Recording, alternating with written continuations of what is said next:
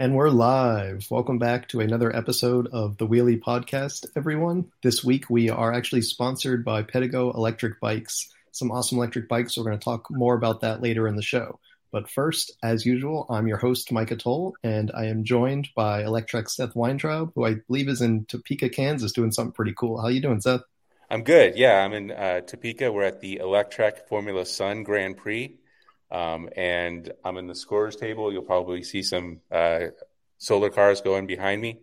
But today's even more special because we have Luke Workman, battery expert from Zero and a bunch of other places with us today, and we finally get to talk to him about some of the happenings in the e-bike world. Luke, welcome to the show. Thank you. Pleasure to be here. Micah, why don't you start us off? Absolutely, yeah. So, I think Seth and myself are super e-bike nerds, so we're excited to have both an e-bike and a battery nerd here to talk to us, especially because now we can actually get to some nitty-gritty details here and nerd out. So, we've got a number of questions about different areas of batteries in the industry. Micah dropped off a little bit there, so why don't I take over? Luke, can you hear me all right?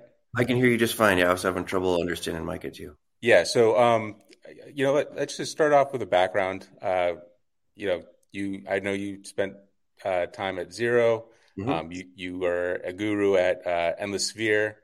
So how did you get into batteries? Well, I used to want to be a Formula One engine designer. Oh, interesting. All the work effort I was putting in and schooling effort was to make higher performance internal combustion engines for Formula One. And I had a moment of realization that if I made a perfect internal combustion engine operating on a Carnot cycle, I wouldn't beat around 66% efficiency or so if I made it frictionless and eliminated all pumping losses and all sources of drag, because there's a thermodynamics limit there. And in this situation, it means if you wanted to make, say, 1,000 horsepower and your limitation on a perfect design meant that you'd have to make an extra 33% waste heat to deal with to make that power. And you have the same melting point limitations on your materials you're building your motor from. This means you can never achieve the power density with internal combustion that you can with an electric motor. And once I had that realization, I lost interest in Formula One engine design because it was something that if you did perfect it, you still wouldn't have anything. Right. So like kind of a first principles approach, like Mm-hmm. You're just never going to get optimum with internal combustion. Yep. So you spend your whole life fighting for another percent or two, and it still wouldn't make any difference at the end of it. okay. So then you realized electric drivetrains were the way to go, and Mm-hmm. then where'd you go from there? I started working in data center UPS battery backup systems for Microsoft, and Interesting. yeah, worked in a couple of facilities there doing UPS megawatt double conversion UPS backup. So essentially you pull power from the grid continuously at megawatts, then you convert this into floating a DC bus bank, which undergoes inverters running from that DC bus bank to power server loads in a data center. And essentially it means that the servers never see utility power. So if utility spikes or whatever, they're isolated from it. So this got me started in batteries at a very large scale, and I was an enthusiast at this point for building e-bikes and other DIY EVs. And 6 years of doing megawatt scale batteries for the data centers, and I left to do Zero Motorcycles batteries in late 2010. So kind of at the genesis of the company must have been quite small at that point. Yep. Yeah, it was a very small, intimate team at that time. And design work also was so fast because it was very unencumbered at that point to do development. It was great. And then from Zero, I know now you've got a lot of little things going on, or a lot of big things going on. But was there anything between zero and now that yeah, helping Joby Aviation, helping Oh yeah. Airbus Vahana project, working for Borg Warner, working for a handful of OEMs that I'm not sure I should mention right now Yep. because I don't know what NDA agreements have expired and not expired. But yeah, it's been an amazing ride. And at the moment, our research and development facility is focusing, over half of our work that we're doing right now is for space clients. So we have both launch providers and communication satellites and satellite tugs that we're doing battery qualification for and testing for. Turns out not all cells like to run in vacuum. Interesting. Yeah. Wow. So that brings us to today. I know you do some consulting on e-bike battery fires, and I think that's one of the areas we want to kind of talk about. So obviously in New York City, there's been quite a few stories about battery fires. There's even been some fatalities, some burned down buildings. What can you tell us about why does this seem to be happening in New York? What are the problems that are arising? How can consumers kind of keep themselves Navigate safe? these waters. Yeah.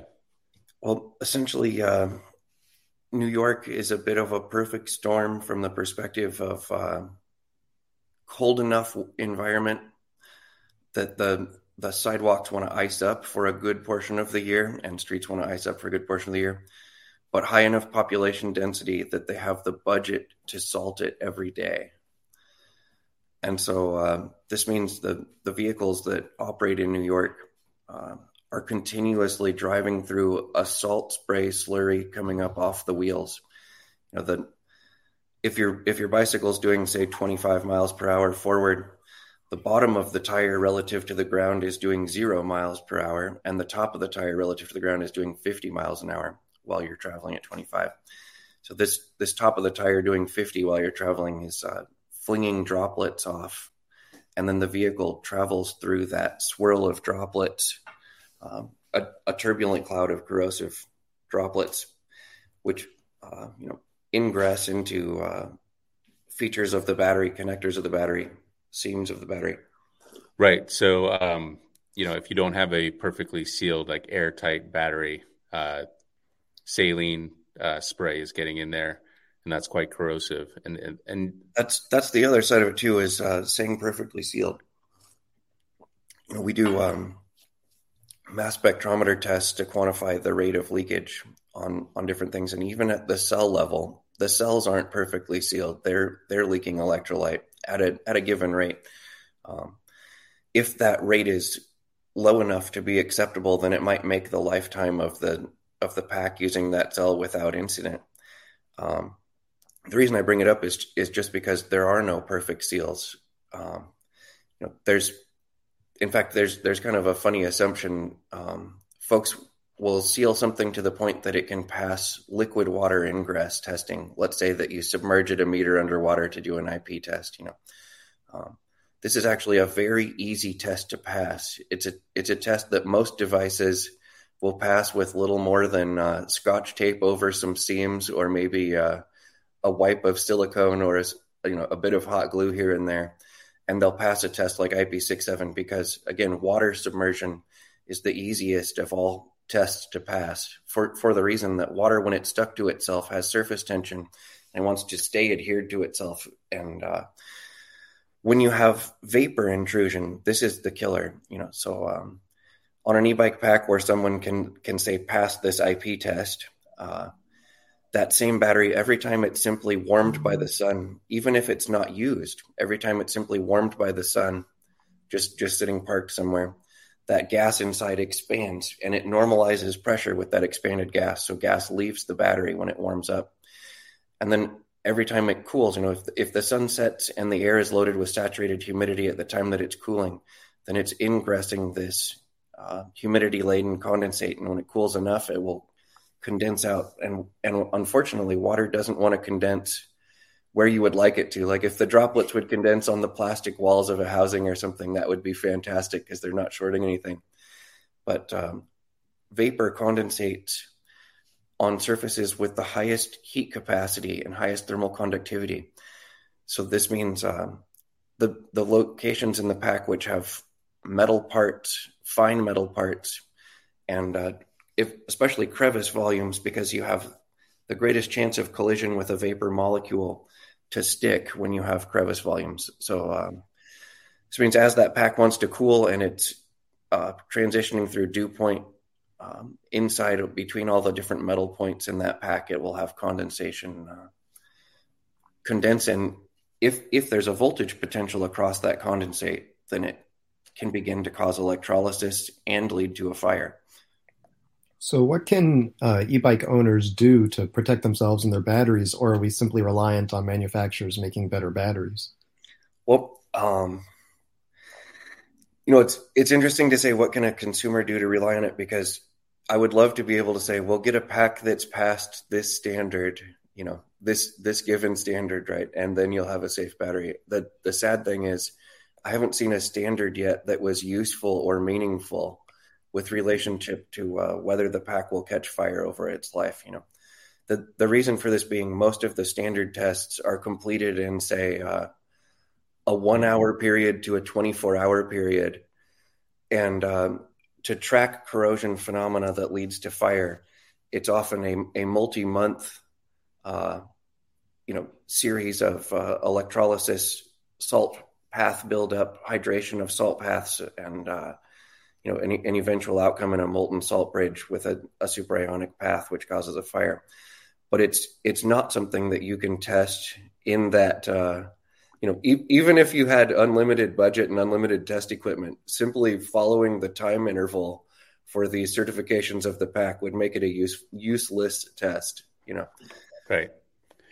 So what is one to do? What is the future of the industry here? How do we eliminate bike fires? Okay. Something I've never had to go do forensics for was a potted battery. Haven't actually seen one catch fire in the wild in my whole life yet, doing batteries since 2006. So essentially, if you flow the battery assembly full of a monolithic resin encapsulation, monolithic polymeric encapsulation, you've displaced that cavity for humidity to ingress to and condense inside.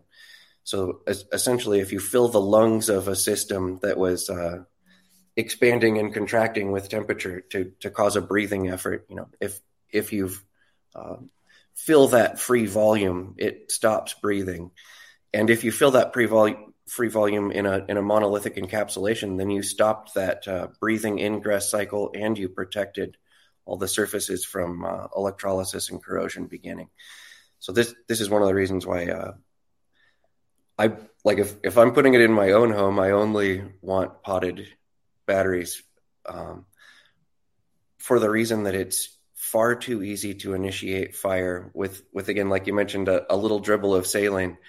A little dribble of saline in most any non-potted e-bike battery, and whether you get a fire that day or not isn't the question, but it's coming. You put the salt traces in the right areas, that it's merely an atmospheric hydration and temperature cycling away from progressing. Interesting.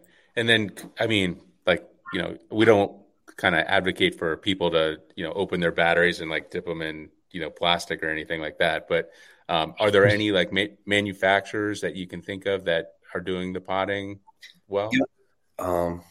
For example, Luna Cycles is one that after wire bonding and quality testing the pack electrically, it gets monolithically encapsulated in a resin. They also use a resin, one of my favorite types, that it's loaded with 60% by weight endothermic fillers. And so the resin itself is a polyurethane base that's there to provide the plastic material, you could say, once it's set, to keep these fillers in place. But the fillers themselves have an endothermic quench ability that's very high. So, you you might think of phase change systems like a wax holder for cells, right? This holds a tiny amount of thermal energy in that phase change from melting the wax to solid wax. In this case, we have over 100 times that phase change energy of melting a wax when we go from a solid to a gas with this endothermic decomposition of the filler. And because of that huge endothermic energy quench, it allows you to have very tight cell spacing and be able to trigger thermal runaway on any of the cells or any even groups of the cells. And not only does it not transmit cell to cell in propagating thermal runaway, but it quenches and extinguishes itself with no firefighting efforts required. And so not only does the potting prevent fires, but in the event that you do have fires, even doing multi-cell initiations, you can have a null outcome from that event where it was an initial firework release and no further fireworks with no fire extinguishing efforts needed. This also stops the risk to human life and structure fires. Wow. For two mechanics, one that the pack doesn't want to run away anymore, and the other that it's very difficult to get it to initiate. Wow. So are there other battery or lithium chemistries that perhaps would be safer if the e-bike industry moved towards, like lithium iron phosphate, lithium graphene, that sort of thing that could improve fire risk? From the perspective of a molten salt bridge fire, being iron phosphate or high nickel, the only difference it makes is in the, one has a non-thermitic type decomposition. So in a high nickel cell, so we're saying a non-LFP cell right now, you've got an aluminum foil cathode current collector, which is coated in mixed metal oxides, usually nickel, manganese, cobalt, in a given ratio, often 8-1-1 today. But this has the ability to liberate that oxygen. Again, you might be thinking of a ceramic and you think, well, it's got such a good bond with oxygen, it's so stable, And unfortunately for a battery, if you had a stable ceramic bond, it wouldn't be able to share its oxygen's valence electrons to be useful in the battery. So we have to have an unstable metal oxide. So they pair as much oxygen onto the cathode material as they can, as much free oxygen onto this cathode material, and done in a vacuum furnace at high temperatures where you bleed in oxygen. But the reason they do this is because that loosely bound oxygen is what works in the cathode to interstitially hold lithium for us. And so the unfortunate side of that is, if you ever made thermite as a kid, it's iron oxide and aluminum powder, is the classic thermite recipe. And this is the same recipe, except instead of iron oxide, you're using nickel oxide and cobalt oxide.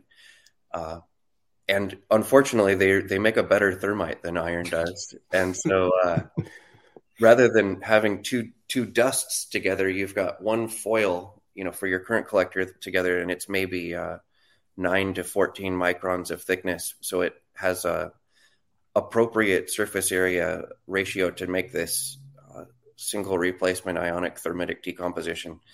In a phosphate, essentially what that means is that those cells want to burn hot enough to leave behind a slag of 1600 degrees Celsius molten nickel as a reduced ingot on their decomposition product. So it's a very high temperature failure. And with an iron phosphate cell, if the cell itself is going into runaway, then those temperatures are much lower. Rather than a 1600 degree slag, we often see, say, 450, 500 degrees C as total peak temperatures in iron phosphate cells under runaway.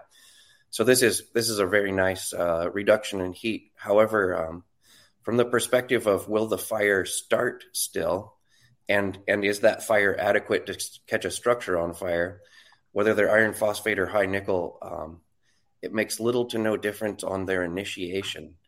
From the perspective that molten salt bridges and ionic salt bridges start that fire from liquid ingress through a means that doesn't involve the cell doing anything more than providing electrical power.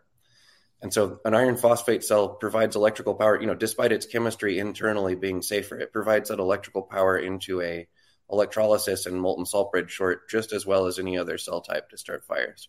Right. Okay. So not the panacea we hoped for. Half the forensics we've done have been iron phosphate.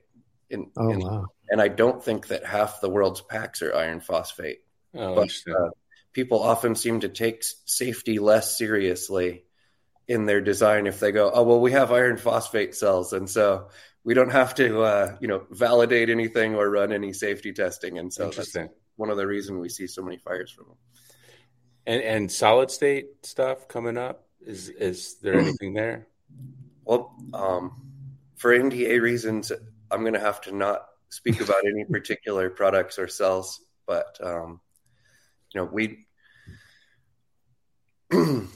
I guess I'll just say, if I had to pick between going to a solid electrolyte or going to a compressed gas electrolyte, between one of these phases having higher thermal kinetic and ionic mobility, and one of these phases having highly trapped and restricted thermal kinetics and ionic mobility, essentially, I'm a fan of going the opposite direction from a liquid to a gas electrolyte, I would have to say, over going from a liquid to a solid electrolyte. For that reason being that when a solid actually has, keep in mind, a good solid electrolyte would let you set a chunk of lithium metal on top of it and have it just slowly drop through the material, just drop through the table, right? And the crazy thing is there are a few compounds that do this, such as LPS, lithium phosphorus sulfide. It's a somewhat common solid electrolyte people do research with. So essentially, when you get a solid to this level of reactivity where it would work as an electrolyte for you, the safety of this solid, it becomes so crazy. Like in the case of LPS, it's lethal to humans at something like sub-milligram per kilogram levels.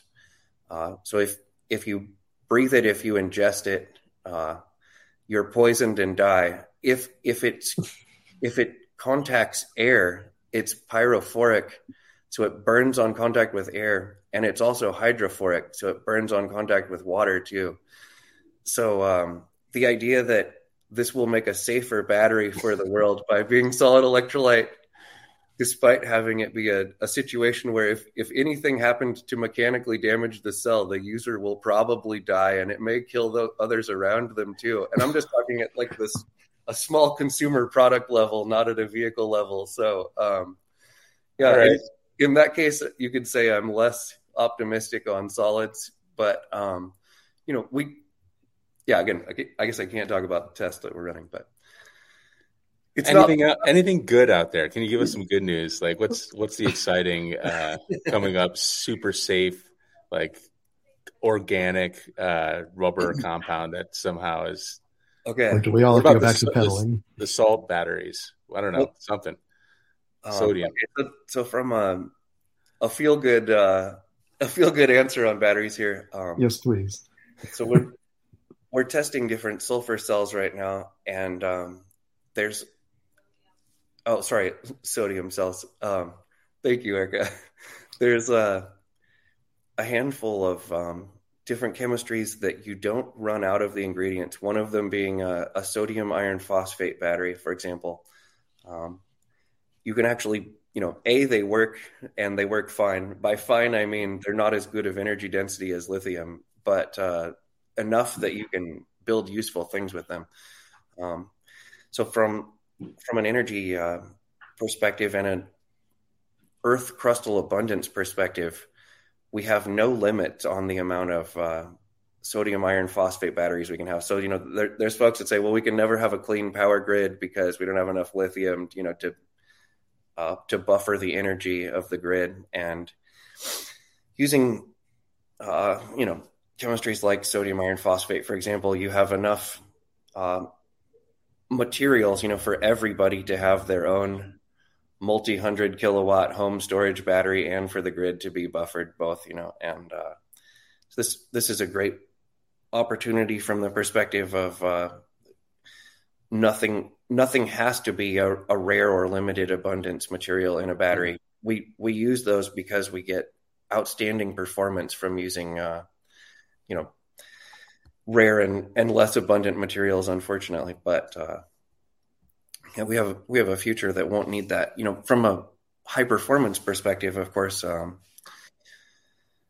mini cells today running high silicon content anodes are reaching between, say, 400 watt hours per kilogram to 700 watt hours per kilogram. And even they're still not at a physics limitation. They're at the limitation of what's practical to build and manufacture into a cell, and what's practical to manufacture for materials. From a physics perspective, if you even build a capacitor with one layer thick, so graphene sheets separated by one layer of barium titanate, you can actually build a capacitor that's not a physics problem to beat gasoline by 3 to 1. Wow. Energy density wise, and it's a capacitor. It doesn't even use ionic flow. You just charge a dielectric, so you have theoretically decay and degradation approaching zero, and temperature stability that's very high too. So that's something that's not a physics problem.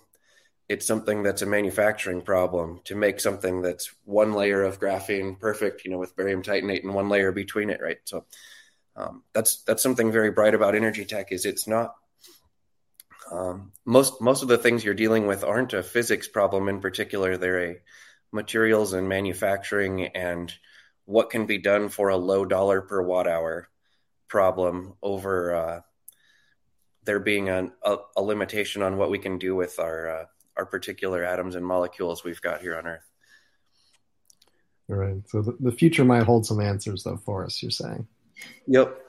Okay. And certainly, from a first principles perspective, there's ways to get to where we need to be, and that's the good news. Mm-hmm. Yeah. It's not a physics problem. You're not up against, trying to defeat gravity or something. You just have to have very, very formidable manufacturing challenges, material processing challenges, and there's also the electrolyte silver bullet additive too, in that many chemistries simply were impractical and infeasible. Maybe they don't plate smoothly, maybe they dendrite. There's lots of weird problems that stop other cheap chemistries from working, and yet sometimes the strangest additive you wouldn't expect, even in a concentration like 0.1%, can it completely eliminate those unwanted effects that are occurring in different cheap chemistries. And this can be a complete game changer for even old chemistries that have been tried since the 60s or whatever, may or may not have the ability to work well in the future. Awesome. Well, I think that gives us a really good lay of the land. Luke, I really appreciate you coming on the show. If people want to get a hold of you, you're Luke Workman, LFP, on Twitter. I know you have a bunch of other, what is your Endless Sphere name again? Live for Physics. Live for Physics, yeah. There's lots of great ways to get a hold of you. Thank you so much for being on the show. Maybe we'll get you on again here soon. Luke Workman, everybody. Take care. All right. So on to the regular piece of our show. We are looking. So read us in, Micah. Yeah, absolutely. We've got a number of interesting stories this week. Eurobike was last week, so we've got some updates from Eurobike, including testing out FUELL's newest electric bikes.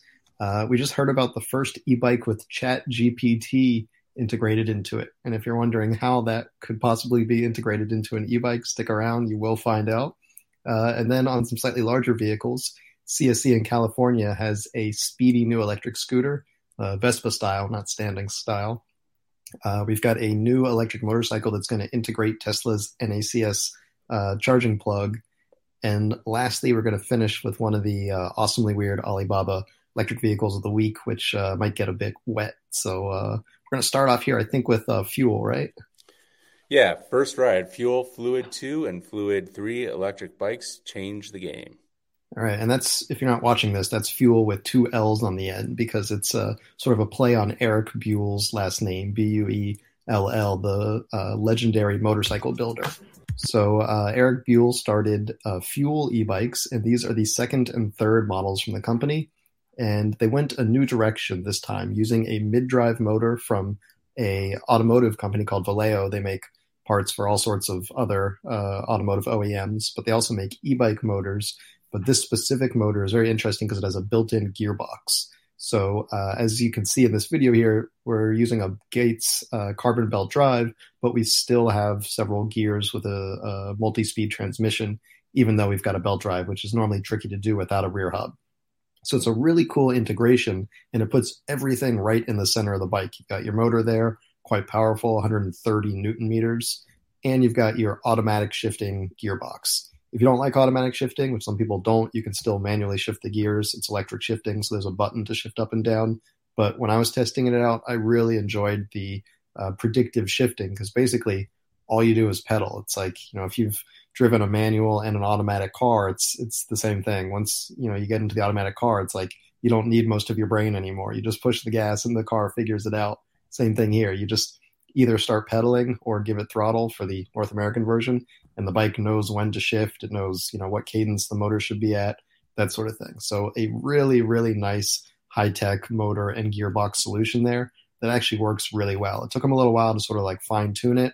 Both Vallejo and FUELL were working together a lot on that, but the end product is really quite nice. One downside to me, it's a bit loud. So, you really hear that gearbox kind of winding up. For some people, they'll probably like that because it's, a little more connection to the bike. It kind of feels like almost a bit of a motorcycle in that way, sort of hearing the motor wind up. Not nearly as loud as a motorcycle, but for someone who comes from, very silent e-bikes, it caught me off guard. All told, though, a very nice bike. Gates carbon drive, really nice Tektro hydraulic disc brakes, two 1 kilowatt hour batteries on the larger model, the step over, so 2 kilowatt hours of capacity. This model we're looking at is the step through, so it's only got one kilowatt hour battery, but still plenty for most people, I think. So all told, really nice bikes. A bit pricey. They start about $5,500, but they're, very, very high end bikes designed for people that ride every day, always going to work, always commuting kind of thing. So I'm, really impressed with what they've built here. What do you think of these models, Seth? They look great. What did you think of the quality of I noticed the weld there. Do these bikes feel like top notch quality wise? Oh yeah, absolutely. The welds could have been a little bit nicer. These might sort of be the pre-production prototype frames, but in terms of the build quality, the componentry, they ride the way I would expect someone who's used to building motorcycles to build a bike, in that, nothing's creaky, nothing's, feels weak. It all rides like a solid vehicle to me. And weight wise, they look like a little bit heavy, but are they crazy heavy? What's the weight on these? So I don't remember the weight off the top of my head, but it is quite heavy. Yeah, that's the downside. They also have a lot of, extra components, even things like the built-in mirrors, the larger LED lights, that kind of stuff. Like, it adds a lot. So that's the downside. The more you put, the heavier it gets, not to mention 1 or 2 1,000 watt hour batteries. Yeah. I know having an integrated motor into the pedaling makes the sensors, the torque sensors, really, like, you always get the best experience that way. Is that what you found as well? Oh yeah, absolutely. The pedaling was beautiful. It has a throttle. I was using the North American version they had there, but I almost didn't use the throttle at all, often just to get started, especially from a stop, but it just pedals so nicely. Even then, the nice thing about the predictive shifting is it automatically downshifts when you come to a stop, which I'm terrible about. I often forget to downshift and I'm stuck in high gear when I need to get rolling. Yep. Yeah, my coffee shop is at the bottom of a hill, and I always just fly in there, don't think about gears, and then when I start up again, I'm always in trouble. So that's nice to have. Yeah, absolutely. All right, moving on.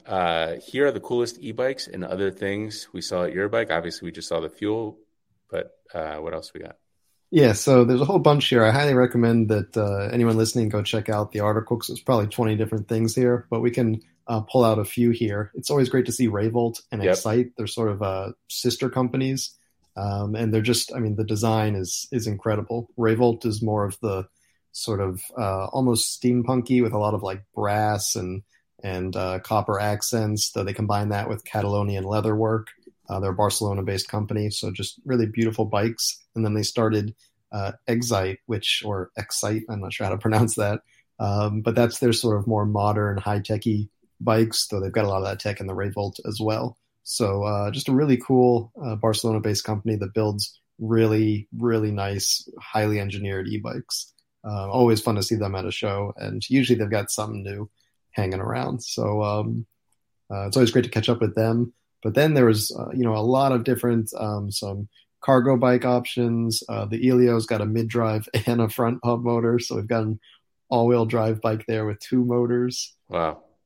A lot of sort of interesting things but especially in the cargo realm, we saw lots of really neat cargo bikes, higher powered bikes with really big cargo capacities. Benno here had a bike hooked up to an Airstream trailer, so I guess if you wanted to go on a somewhat minimalist vacation, you could do that. Like to the backyard. Yeah, you're going to like this one, by the way, Seth. So Greenway, they're a battery manufacturer that supply a lot of big companies. So, you might have a Greenway battery and not even realize it. They've got this dock that you can put your battery in, and suddenly it's a power station. So you can plug in your devices, both like, 110 volt AC and smaller, your laptop, your phone, that kind of thing. And so there are actually a few companies that were doing that. The next one there, Molly, also has a sort of a dock situation with their range extender battery. It only has one single USB-C port, so you're kind of limited on what you can charge with it. But, at least they're going in that direction of giving you a second use for your e-bike battery. So it's cool to see companies expanding into that sort of power bank add-on to their existing e-bike batteries. Yeah, and that's kind of like what Juiced kind of showed us about a year ago, but we haven't heard much about it since then. Yeah, we got to follow up with them on that. Ducati was there with their crazy bikes. Yeah, crazy expensive. Crazy expensive. Turn, of course. We love their cargo bikes.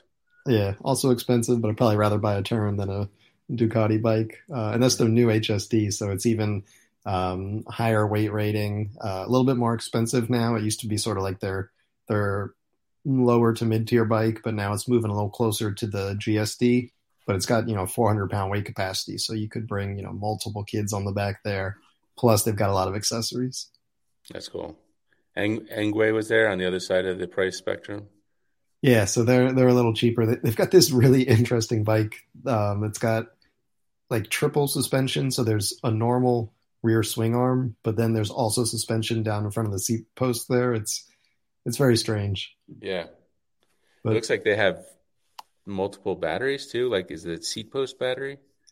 That's a good question. It does look pretty chunky. I was so distracted by the suspension that I missed that might be a second battery. Wow. Okay. A lot going on there. Yeah. So Comagio was there. They make the electronics that power a lot of the connectivity in bikes like Riesenmuller, Super 73 Cake. This was a new one for me here. Maibu. They do bamboo e-bikes. Nice. It's just like beautiful. I mean, each one is kind of unique in that way because it's a natural material. So I don't know too much about them, but it's pretty. If Gilligan's Island was still happening, this is what they'd be riding around the island on. There you go. Yeah. This might have been one of my favorite cargo bikes. Look at this mechanism. It's like a narrow, normal bike when you don't need it to be a cargo bike. Is that magnetic? No, there's like a locking clasp there. Gotcha. Okay. Yeah, it's really, really slick design. Oh, Acer was there. Yeah, so they're showing off their EB, I think that's how you pronounce it, EBII bike. That's got the single supported wheels, and it's a really nice looking bike. It's not quite production yet. Hopefully by the end of the year they can get it out.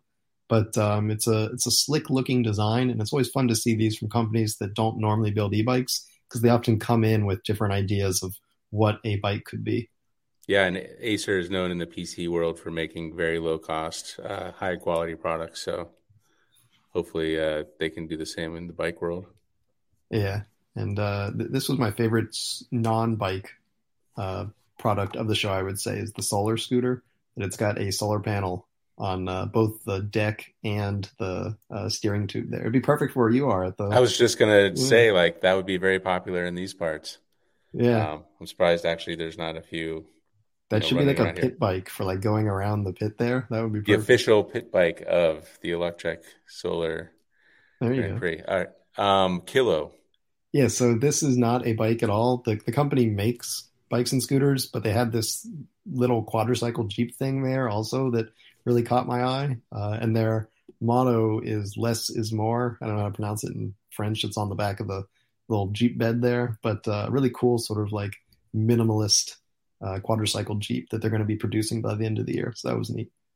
That's interesting. The steering wheel looks like it's in the middle, so like the passengers can just help you out, like my wife always wants to do. All right, 10 Ways Cargo One. Yeah, so 10 Ways is really known for like low cost entry commuter bikes, but they just unveiled this really nice looking front loader bike that, I mean, it looks like an Urban Arrow or Mm-hmm. like a Gazelle, which are, very nice high end bikes. So this is coming from what's normally like $1,000 cheap, entry level bike company. So it's neat to see this one. I think it's going to be expensive, like $4,000. So don't expect entry level prices, but certainly a lot cheaper than an Urban Arrow, which is like what, 7, 8,000, something like that. Yeah. I know when we were talking to Upway, they said cargo bikes are expensive, but shipping them is like doubles the expense. So it's always hard to get those prices down. Yeah. 60. Yeah, so last and perhaps least here is 60, which looks like some sort of almost like an Archimoto, but this is technically, I think they consider it a bike because it has pedals. It looks like a zero motorcycle motor in the back there, but up front there's pedals connected to a generator. So theoretically, the race car driver sitting in this is pedaling, and that's translating into like a throttle signal that controls this 75 mile an hour three-wheeled car. Yeah. Pedaling at 75 miles per hour. That's always going to be fun. Yeah, with what looks like an 80 kilowatt motor in back. So there you Well, go. A lot of interesting things at Eurobike this year. yeah, I'm getting a little bit of a FOMO thing going on. I kind of wish I could have made it this year. Yeah, there was I will say if you couldn't make one, this was the one to not make because while we saw interesting things, unfortunately there wasn't the same level of innovation we've seen in previous years. The level of new motors, new products, new, anything. Here it was really more just like out of the box designs, bamboo bikes, weird 75 mile an hour go-karts with pedals. So hopefully next year we see companies come back in with, more updated products and some more innovation. Totally. All right, let me talk about our sponsor real quick.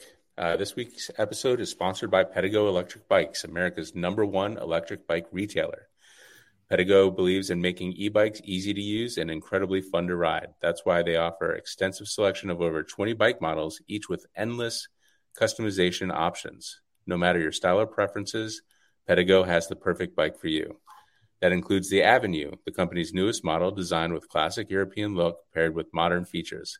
It has a 500-watt motor, 48-volt battery, and a range up to 56 miles on a single charge, making it perfect for commuting or leisurely rides around town.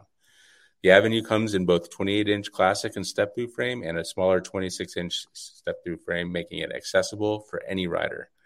With over 220 stores across the country, that's quite a bit, staffed with knowledgeable and local experts and dedicated service technicians, Pedigo ensures that you receive personalized attention and support every step of the way. Pedigo also offers a 5-year warranty on all e-bikes, which is among the longest in the market. I'm actually not sure if anybody has a 5-year warranty that I can think of. In July, Pedigo is running an exclusive promotion for Electrek listeners. That's you guys. You can save up to $500 on the bikes, including their newest bike, the Avenue. Don't miss out on this incredible opportunity. Head over to pedigo.com or hit up the link in the show notes for more info. Thank you again to Pedigo for sponsoring this week's show. Yeah, absolutely. I think the one thing Pedigo might not have is Chat GPT. All right, Chat GPT, the first electric bike with ChatGPT unveiled, and it's weird as it sounds, why would you put ChatGPT in a bike?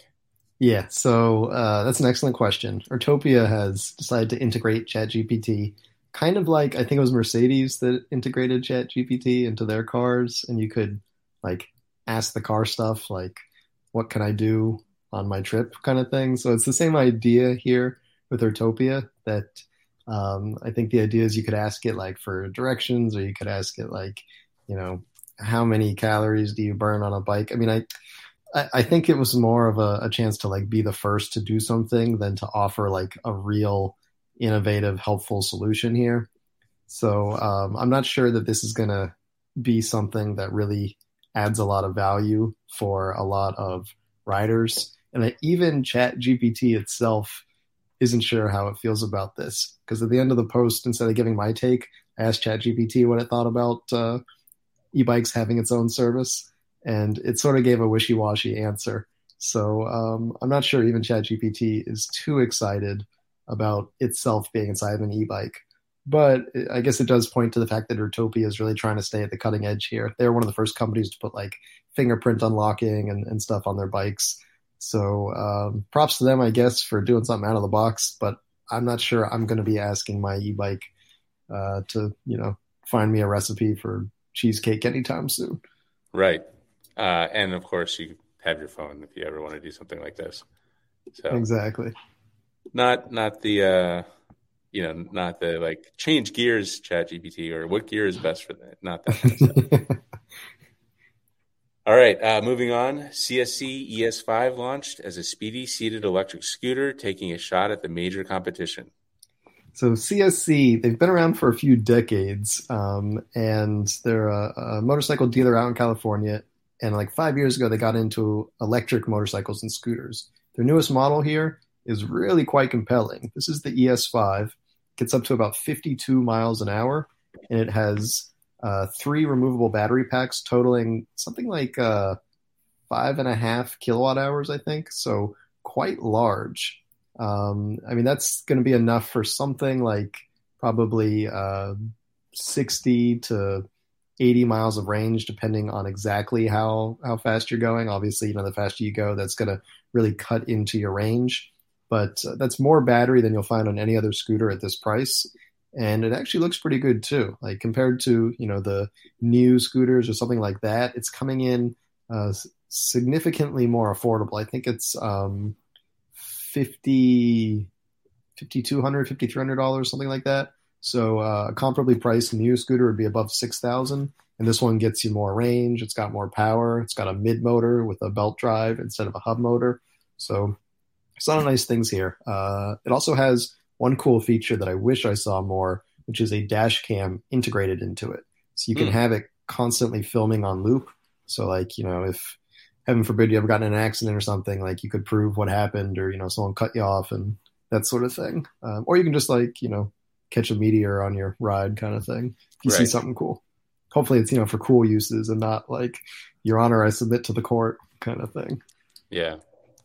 So the three removable batteries, are they like, batteries we've seen on other bikes where you can pick them out and charge one while the other two are being used, or how does it work?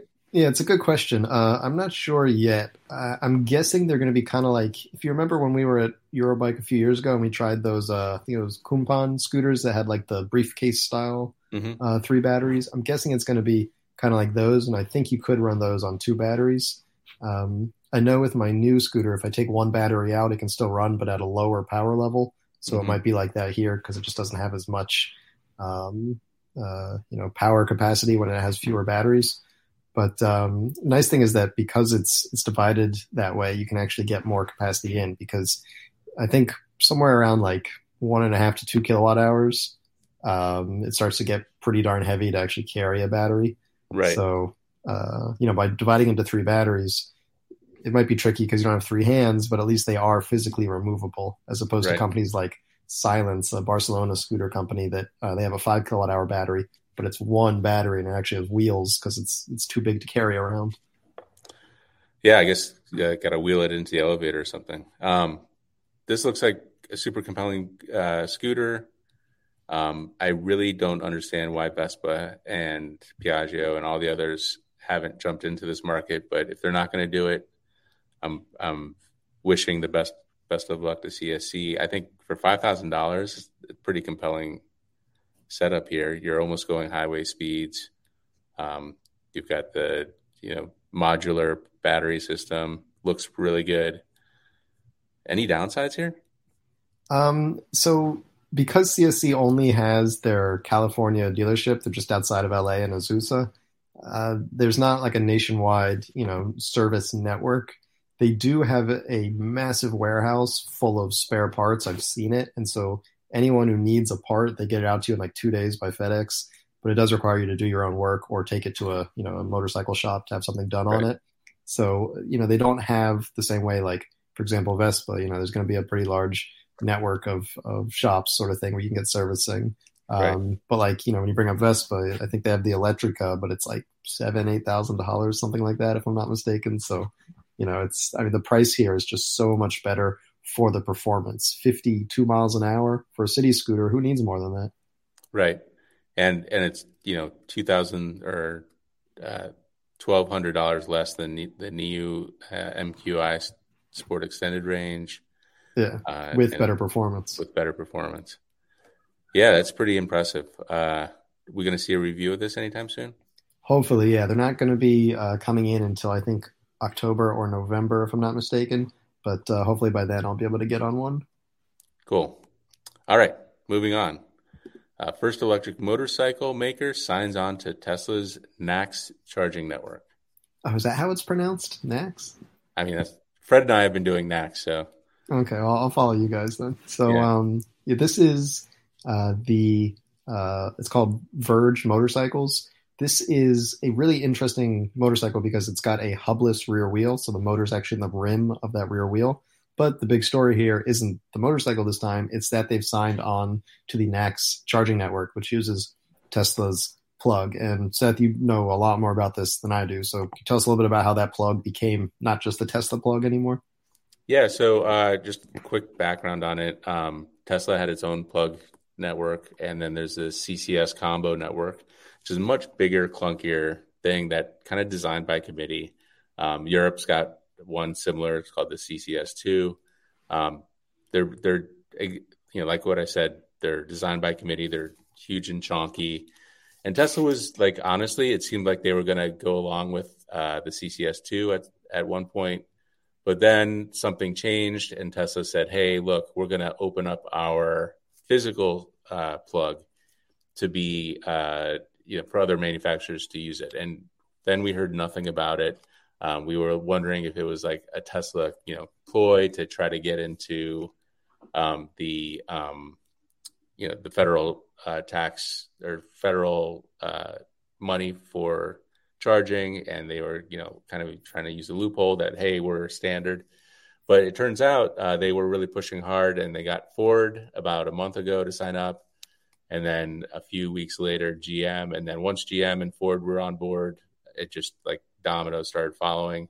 And recently the Society of American Engineers, is that what SAE stands for? I think it's Automotive Engineers. Automotive Engineers recently said that they would take over the standard and, kind of run the standard from there, which means that a whole lot more automakers and chargers signed up. So now pretty much everybody in the industry is behind Tesla's connector as the new means of charging. And I imagine the other manufacturers that use DC fast charging will move. I mean, for motorcycles, it makes even more sense to have a smaller receptacle. Smaller parts on a motorcycle are a bigger difference. So Verge Motorcycles is the first to kind of announce it, but I would anticipate that Harley and really anybody else who uses both the J1772 charger and also the CCS combo will move to Tesla's connector because, in 3 or 4 years, every charging outlet's going to be a Tesla connector. So, yeah. And I was actually really surprised by this. I mean, so Verge Motorcycles is a very small Finnish company, so it's not like they're really going to push the motorcycle industry forward. But the reason I was surprised is because the motorcycle industry has historically lagged far behind the automotive industry when it comes to adopting new technology. A big example often is anti-lock brakes, which was like, a decade and a half or something longer it took to make its way into motorcycles than cars. Even just looking at electric motorcycles, the market share compared to electric cars have, basically become mainstream already, whereas electric motorcycles are still a very small segment of the market. So I was sure that, motorcycles were going to take much longer to adopt the NACS connector here. But if Verge Motorcycles is any indication, Seth, you might be right that we're going to start seeing companies like Livewire, maybe Zero Motorcycles signing on. Though with Zero, it's probably going to be trickier because I think that their battery architecture, or at least the voltage, is too low to accept faster charging. Though perhaps they could charge at lower rates using the same connector. Yeah, and it's not just the fast charging; it's also the J1772. So, and it's easy to make adapters for going both ways, so that you would probably have a Tesla adapter, but you would have a J772 adapter, just like every Tesla has now. At some point, everything will be Tesla, though, or NACS, or NS, depending on how you pronounce it. Yeah. So we have one more story. Let me move that here. Yeah, this is the Alibaba one. I think I'm excited for this one. All right. Low-cost one-seater mini electric boat puts big thrills in a tidy package. Please tell me this is art and not this is Bauer's work, I'm assuming. Oh, yeah. Props goes out to our graphics guy, Michael Bauer, who worked his magic again this week and put me in this 5-foot, 11-inch mini electric jet boat. This thing looks incredible. It's got a 15-kilowatt motor. Basically, it's like a jet ski put into a little boat hole, and it goes something like 30 miles an hour, which, considering most people are taller than this boat is long, I don't know about the stability at 30 miles an hour. There's actually a video at the end so you can see what it looks like when these things are rocketing across the water. Yeah, there's this definitely looks like it could go wrong quickly, but I will say that until it goes wrong, it looks like a lot of fun. It's an expensive fun, though. These things cost $10,000 before you go through all the importations. So, you might be looking at like a $20,000 boat there. But if you want your electric kicks on the water and something that you could practically fit in the back of an SUV, this is probably the one to go with. Yeah, and that's kind of nice when you think about like a lot of the problems with getting these Chinese vehicles over to the U.S. is shipping. But this one is, you could fit quite a lot of those in a container. It looks like. Yeah, or like taking it to the beach. You don't even need like a trailer. You just have it hang out the back of your trunk. Yeah, or you get a Silverado and put it in the back of that thing. There you go. Or maybe in that Blazer would probably fit. Does that have a hatchback? Yeah, that's a hatchback. I don't know if it would fit top to bottom. Maybe it would. It's not that. It is quite small. Yeah, the thing's tiny. I think you could do it. That might need to be another video we do at some point. Okay. Yeah. Will the boat fit in the back? That'll be the so almost a 4 kilowatt hour battery. It lasts 30 to 50 minutes. That seems reasonable. Probably not at full speed. Yeah. Well, it does say peak power. I mean, we're taking the vendor out of their word here, but it does say peak power. So probably closer to the 30-minute than the 50-minute at peak power. The battery itself weighs 50 pounds, and that is about half the weight of the total package. That's kind of interesting. Yeah, so, the boat itself is pretty light. It's 77 pounds, just the boat. That's impressive. And it's 5 feet 11 inches long, which is the exact length of the Silverado rear end, the Silverado EV. So that's perfect for that. They should have had one out there. And you could charge it from the back of the Silverado, right? Yep. Yeah, you're charging on the way. I'm going to send this to Chevy as soon as we get off this podcast. Yeah, there's the next collab. Yep. All right. So, I don't think I'll be getting this one anytime soon, but if I do, I will let everyone know about it. Yeah, we're definitely going to do a group buy if you get one. I think I'll be in on that one. And you said the price is $10,000. That's a little high. Yeah, I mean, this is a specialty item though, so this Yeah. doesn't grow on trees. These electric mini jet boats. And the red, yellow, blue lines on the side, does that add any speed there? I don't think those go all the way front to bow, so Okay. or bow to stern. So I don't think you get the racing stripe advantage. Okay. That's All where the right. Well, speed comes in. that's it for this week. And actually, we don't have too many comments, so we'll just end it right there. All right. Well, thank you everyone for tuning in. We'll be back in 2 more weeks for the next episode of the Wheelie Podcast. See you then, everybody.